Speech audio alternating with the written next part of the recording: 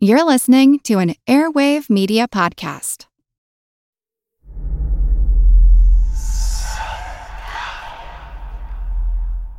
Hey y'all, spooky season is here.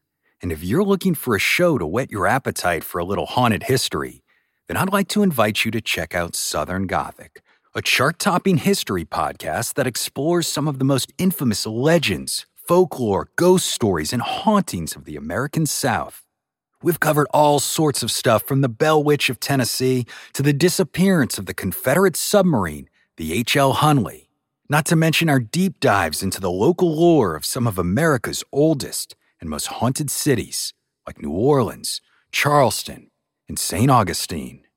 So, if you're ready for a little good old-fashioned Halloween storytelling with a commitment to quality historical research, then be sure to check out Southern Gothic today.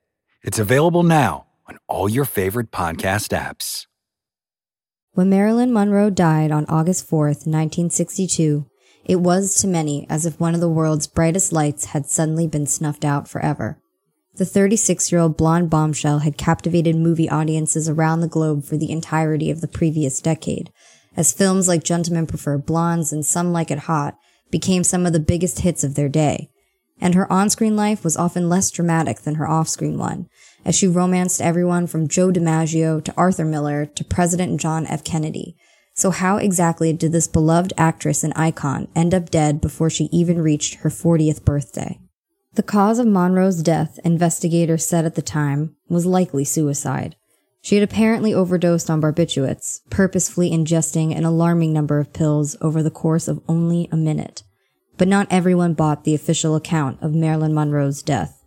Though she had struggled with personal demons, and some of her struggles, like her 3 failed marriages, had played out in public, many of those closest to her refused to believe that Monroe had taken her own life. They insisted that she had seemed happy in her final days, and that she was making plans for upcoming things like a trip to Mexico. Meanwhile, further examinations suggested that she may not have killed herself at all. Despite the high levels of drugs in her system, there were no pills found in her stomach, and a mysterious bruise hinted that she may have been injected with a deadly dose of Nembutal. To this day, the true cause of Marilyn Monroe's death remains controversial, and a number of disturbing theories have proliferated over the years, with many claiming foul play perpetrated by everyone from the mafia to her ex-lovers John F. Kennedy and his brother Robert. But where does the truth lie? This is the story of Marilyn Monroe's death, from her bizarre final hours to the mystery that's lingered ever since. You're listening to History Uncovered, brought to you by the digital publisher All That's Interesting, where we explore the uncharted corners of the natural world and the world past. I'm All That's Interesting's associate editor, Leah Silverman, and today we're going back to 1962 and the shocking death of Marilyn Monroe.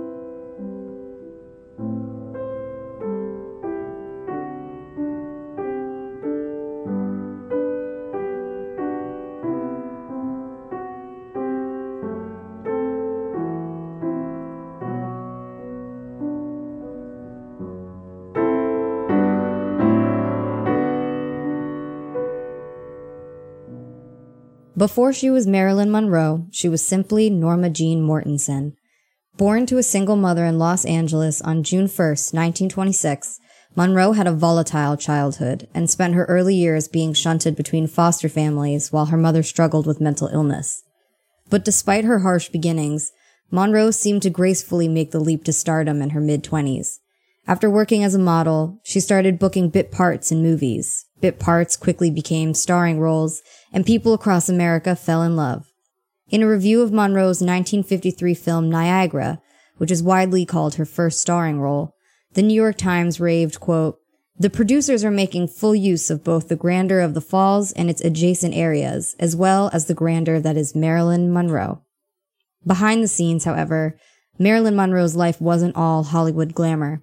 She suffered from depression and possibly bipolar disorder, alongside ailments like endometriosis and gallbladder disease. What's more, Monroe battled through several tumultuous marriages and the very public breakups that resulted, including with her second husband, baseball star Joe DiMaggio, and her third husband, playwright Arthur Miller. And by 1962, the cracks in Monroe's famous facade had begun to show. At the time, Monroe was filming what would prove to be her last movie, Something's Gotta Give, but production wasn't going well. Monroe was frequently late to set, and when she did show up, she often flubbed her lines. Others later accused her of coming to work in a quote-unquote depressed and drug-induced haze, and she was ultimately fired for quote-unquote spectacular absenteeism in June 1962. This was shortly after Monroe had famously flown across country to sing Happy Birthday for President John F. Kennedy at Madison Square Garden, much to the great annoyance of the movie's producers. Yet despite the problems that plagued her throughout 1962, things still seemed to be looking up. After she was fired from Something's Gotta Give, Monroe begged to return, and the producers agreed. She signed a $1 million contract with Fox on August 1st and resumed filming.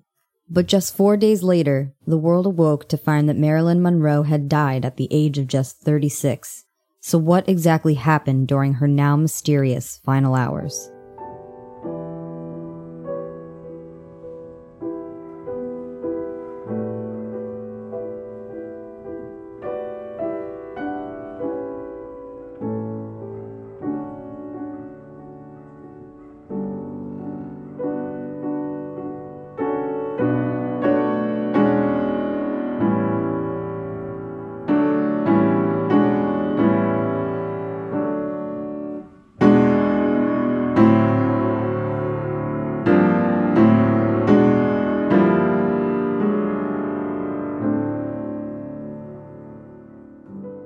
According to police reports, the last phone call that Marilyn Monroe ever made was to the actor Peter Lawford, brother-in-law to both John F. Kennedy and Robert F. Kennedy.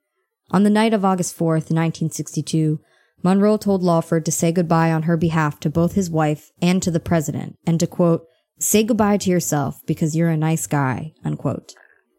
In the wee hours of the next morning, August 5th at around 3 a.m., Monroe's maid Eunice Murray noticed a light on in Monroe's room. Alarmed by her lack of response to the increasingly urgent knocks on her bedroom door, Murray called Monroe's psychiatrist, Dr. Ralph Greenson, who rushed to his patient's home to check on her. Greenson had seen Monroe earlier that day and later recounted that she had seemed depressed, although not so depressed that he was overly alarmed.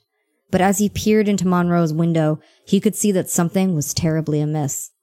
Unable to get into Monroe's room through her bedroom door, he used a fireplace poker to break in through the window, and there, tangled in her champagne-colored sheets, Greenson found Marilyn Monroe dead in her bed, clutching a telephone. He later wrote, I could see from many feet away that Marilyn was no longer living. There she was, lying face down on the bed, bare shoulders exposed, and as I got closer I could see the phone clutched fiercely in her right hand. It was just unbelievable. So simple and final and over. Greenson called Dr. Hyman Engelberg, who had prescribed sleeping pills to Monroe, and Engelberg called the police, who arrived on the scene at around 5 a.m. Nothing in Monroe's house looked amiss, they later said, but they did find more than a dozen pill bottles on her bedside table. One empty bottle had previously contained 50 capsules of a sedative called Nembutal, which had only been prescribed to her a few days earlier, with a dosage of just 1 per night. But despite the empty pill bottles next to her bed, the exact cause of Marilyn Monroe's death wasn't immediately clear, neither to the authorities nor to her legions of devastated fans, who woke up to see front-page headlines telling them that their favorite star had suddenly perished. After the news first broke, the world waited with bated breath for the results of her autopsy.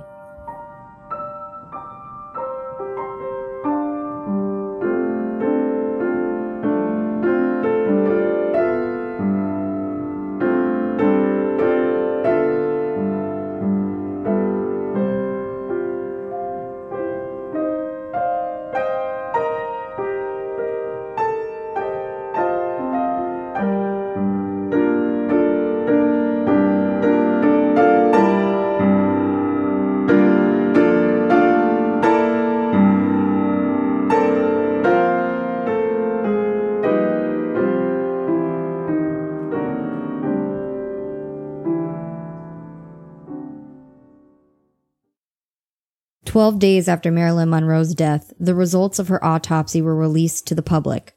Dr. Thomas T. Noguchi, who had conducted the autopsy on August 5th, wrote that, quote, I ascribe the death to acute barbiturate poisoning due to ingestion of overdose. At a news conference that day, the medical examiner, Dr. Theodore Curfey, additionally told reporters that, quote, "It is my conclusion that the death of Marilyn Monroe was caused by a self-administered overdose of sedative drugs, and that the mode of death is probable suicide." The report had found that Monroe had ingested a high number of pills at an alarming rate. Monroe had, Noguchi wrote, such high levels of Nembutal and chloral hydrate in her system that he suspected she had taken the barbiturates in, quote, one gulp or in a few gulps over a minute or so. What's more, Curfey had also ordered a quote-unquote psychological autopsy on Monroe, which seemed to back up his conclusion that Monroe had died by suicide. The 3 mental health professionals who had conducted the psychological autopsy found that, quote, Miss Monroe had suffered from psychiatric disturbance for a long time, unquote. Despite her success and her scores of adoring fans, doctors found that she had, quote, often expressed wishes to give up, to withdraw, and even to die, and that she'd even attempted to kill herself before. A re-examination of Marilyn Monroe's death 20 years later, in 1982, came to the same conclusion. It found that, quote, based on the evidence available to us, it appears that her death could have been a suicide or a result of an accidental drug overdose. Yet as the years went on and Marilyn Monroe passed into the realm of bygone legends, chilling questions and theories about her death have emerged. Not everyone accepts the official story that she died by suicide. In fact, many believe that something much, much more sinister was afoot that day in 1962.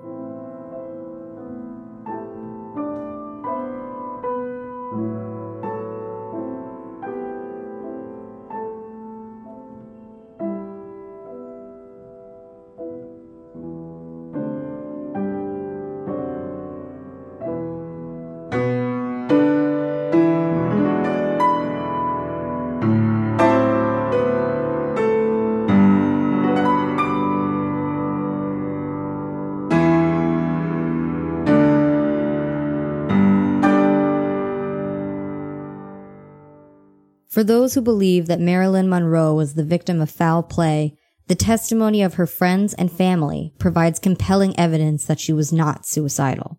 While some of them admitted that her death could have been accidental, many simply could not believe the idea that Monroe had decided to take her own life. In their telling, Monroe had plenty of things to live for, including the relationship she'd recently reignited with her ex-husband, Joe DiMaggio. Her half-sister, Bernice Baker Miracle, later said that, quote, it could have been an accident because I had just talked to her a short time before. She had so many things to look forward to, and she was happy. Monroe's friend, Pat Newcomb, sobbed to the Los Angeles Times on August 5th, 1962 that, quote, this must have been an accident. Marilyn was in perfect physical condition and was feeling great. We had made plans for today. We were going to the movies this afternoon. And another friend of Monroe's, James Bacon, similarly stated, quote, she wasn't the least bit depressed. She was talking about going to Mexico. So Monroe could have died accidentally, but some people, including those with a front row seat to her autopsy, have implied over the years that she was actually murdered. One of these people is John Miner, who was the Deputy District Attorney of Los Angeles County and a liaison to the county's chief medical examiner coroner. He claimed that Monroe's stomach contents had mysteriously gone missing, and that her autopsy didn't actually find any evidence that she'd ingested drugs. He insists instead that if Monroe had taken handfuls of Nembutal, as her autopsy claimed, the medical examiner would have found yellow spots on her stomach. Since Noguchi found no such spots, Miner concluded that Monroe hadn't taken the drugs orally, and since no needle marks were found on her body, she didn't appear to have injected them either. Thus, Miner believes that, quote, Marilyn Monroe took or was given chloral hydrate to render her unconscious. Someone dissolved Nembutal in water by breaking open 30 or more capsules. That person then administered the Nembutal-loaded solution by enema to Miss Monroe using an ordinary fountain syringe or an enema bag, unquote. However, Noguchi disputes Miner's claims that the pills would have left yellow spots. But Miner is hardly the only person who believes that Marilyn Monroe was killed. Journalist Anthony Summers, for example, wrote in his 1985 book Goddess that Monroe had told several friends shortly before her death that she planned to make some kind of big quote-unquote announcement about the Kennedy brothers. She heavily implied that she was heartbroken that Robert Kennedy had decided to end their relationship. Kennedy, Summers wrote, was concerned that word about his affair had reached his enemies, like Chicago gangster Sam Giancana and Teamster President Jimmy Hoffa. Thus, Summers suggests, he neutralized the threat. Did the Kennedys kill Marilyn Monroe? It's a deeply unsettling idea, but perhaps even that is not as unsettling as the official account of her demise. Though she was beautiful, beloved, and seemed perfectly happy to those who knew her best, Monroe nevertheless felt deeply alone and depressed in ways that even her friends and confidants could not understand. And perhaps in the end, that was what caused her tragic demise.